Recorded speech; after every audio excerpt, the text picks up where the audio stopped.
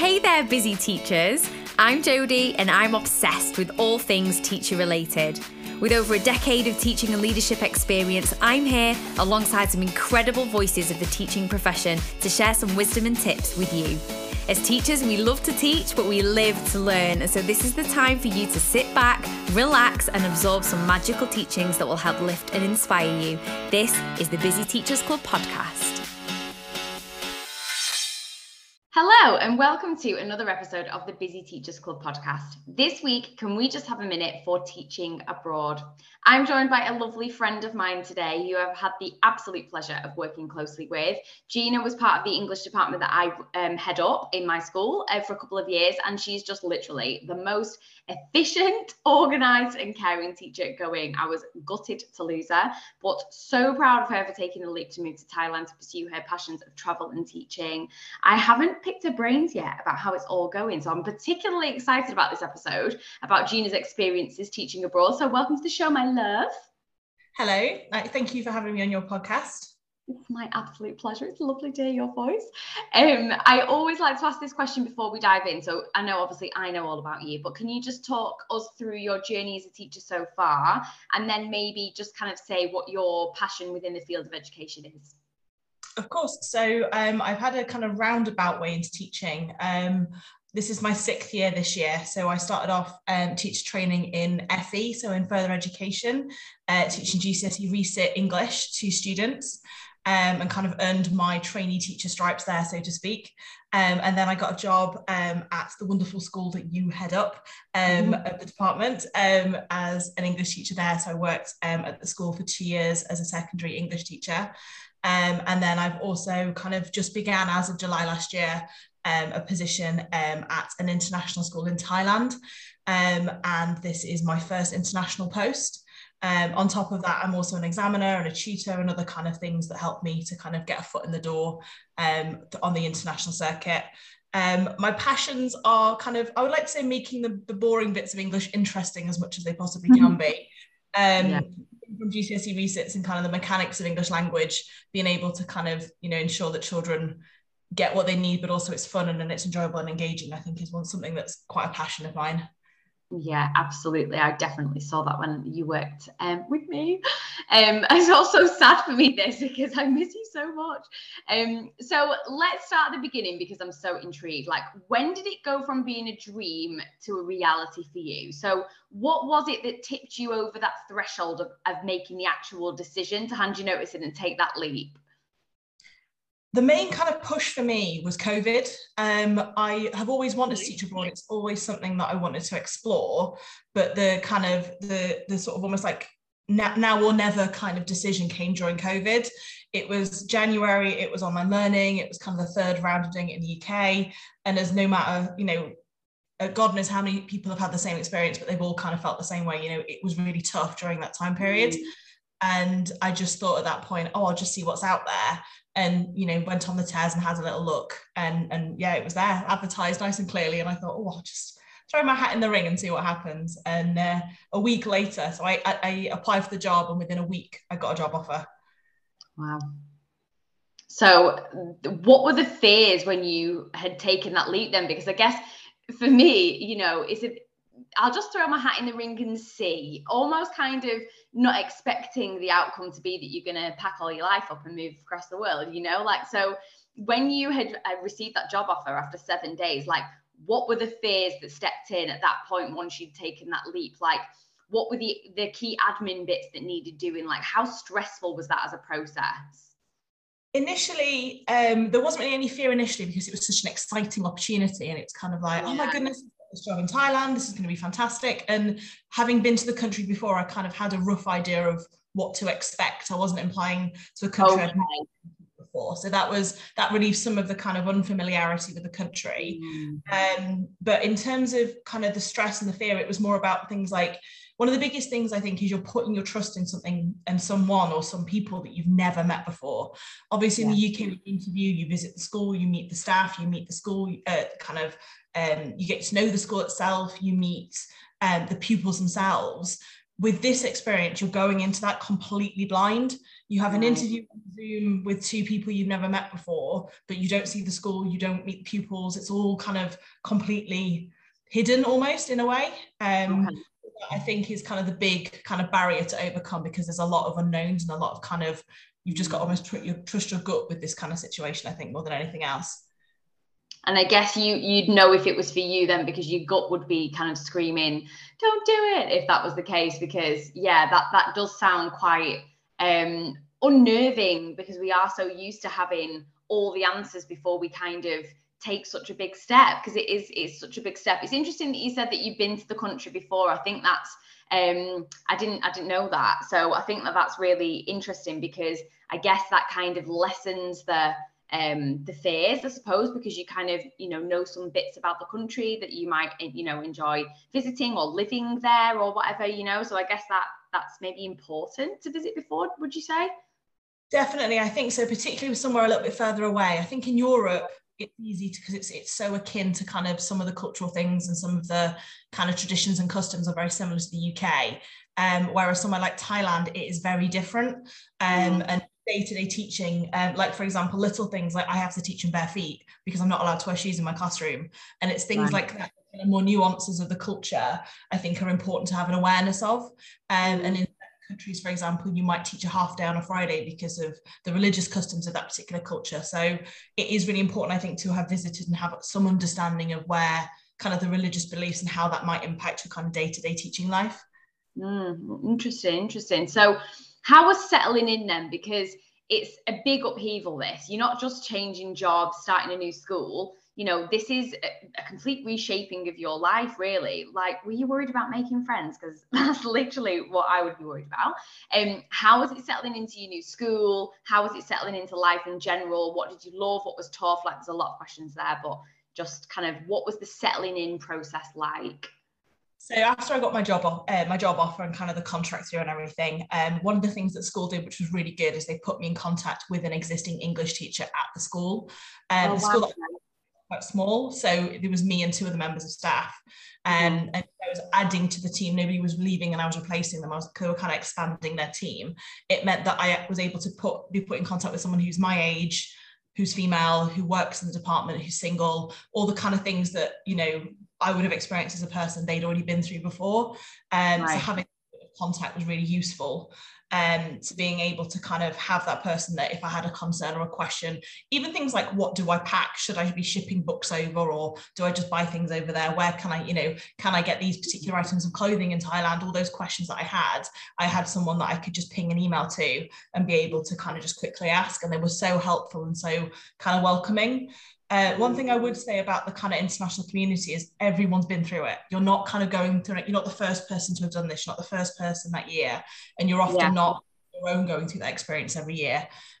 So there's always people to talk to, either people already out in the country that you're working in.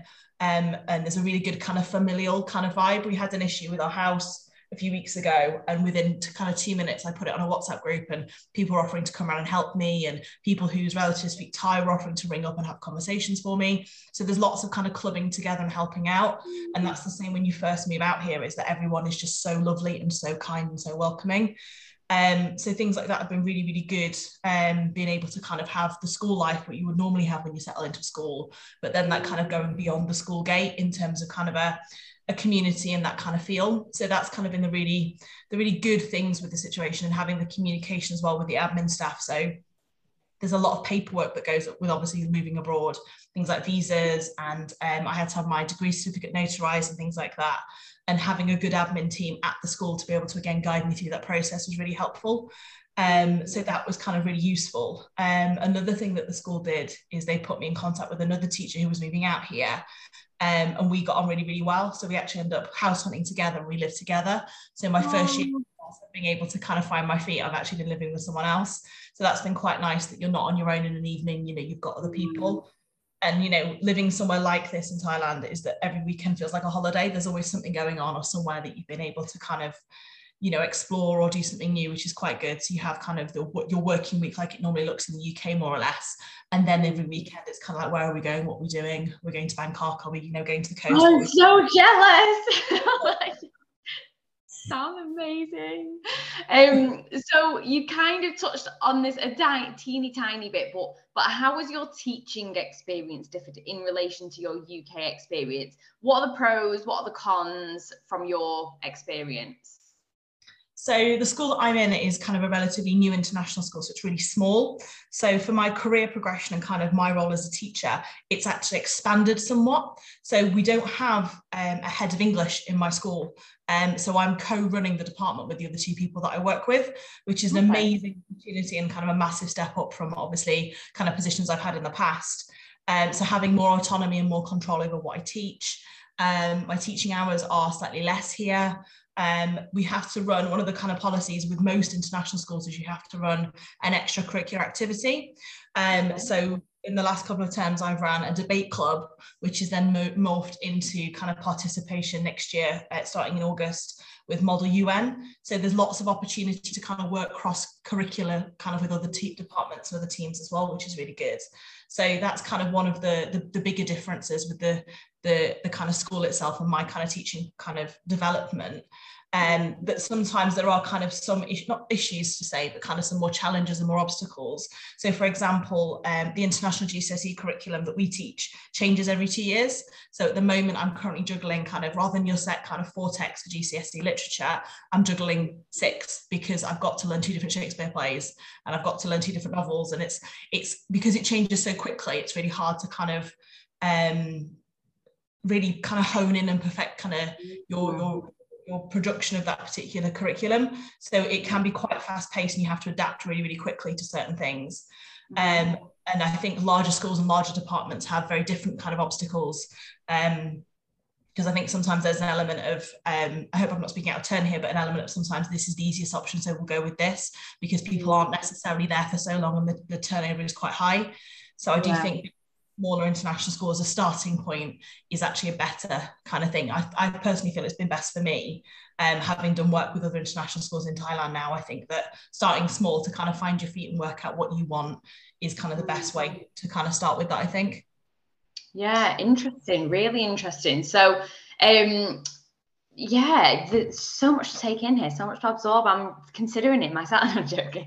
I can't, unfortunately, but you know, I think it sounds like such an incredible experience. So you touched on the fact that your teaching day is quite similar in time. What are your kind of hours that you work?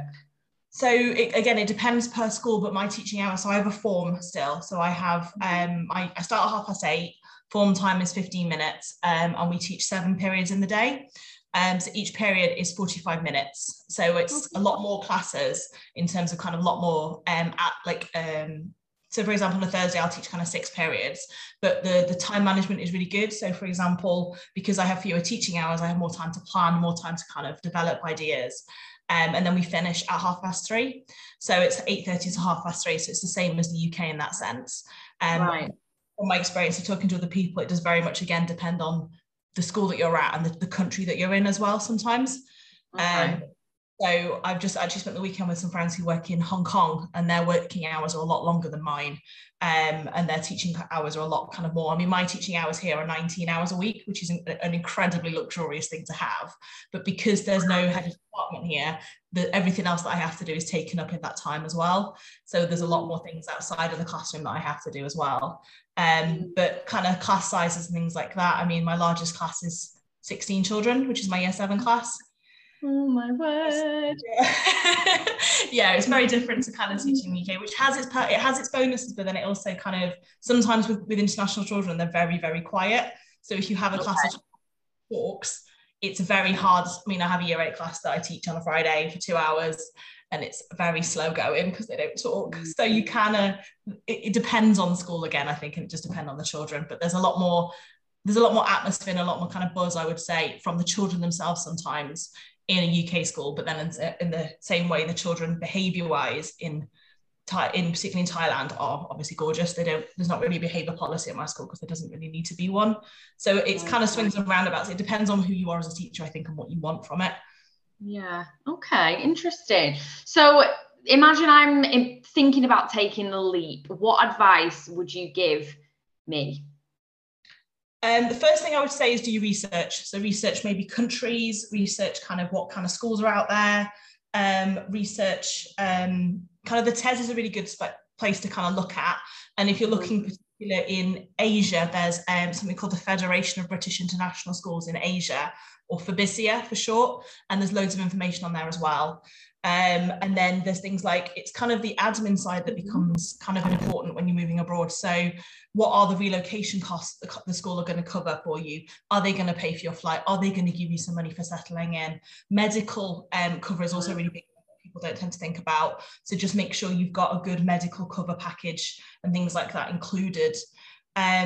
I would always question if the school advises you to sort out your own visa. Things like that should be coming from the school themselves as well. So making sure, and ask to be put in contact with teachers who are there, even if before you've made a decision, have a conversation with them, see if you can, get some information from them. But at the same time, I would 100% recommend it. I think it's what you tend to have contracts where you sign for 2 years. So I think it's important to know that when you're signing a contract, you're committing for 2 years, and there are kind of consequences if you do not fulfill that 2 years. So it is a big step. But once you kind of go over or kind of overcome those kind of daunting aspects to it, it's a life-changing experience. It's really, really good. Oh, amazing. I'm so happy to hear that. Thank you so much for joining me today. It's been such an eye-opening episode for me, and I'm sure people that are listening as well. Thank you for sharing your experiences, and I can't wait to hear more about how you continue to thrive on your journey. Oh, thank you. It's been good talking to you too today. All right, guys. Well, that's all for this episode. So until next time, busy teachers, have an amazing week. For more information on today's topic, head over to Instagram at Busy Teachers Club and look out for today's podcast post to join the conversation. I would love to hear your thoughts. The content of this podcast links perfectly with this month's Busy Teachers Club membership.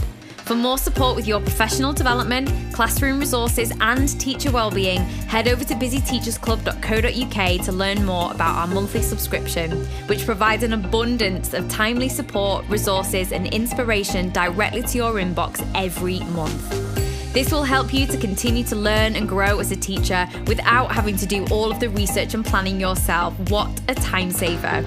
With key monthly foci including Closing the Gap, curriculum, teaching and learning, leadership and more, and with every month including book recommendations and resources to help you to continue to diversify your curriculum, this really is a goldmine of value for $4.99 a month. That's all for now. Thank you so much for listening, and just remember, busy teachers, no matter how tough it feels, there is always light, because the light is you.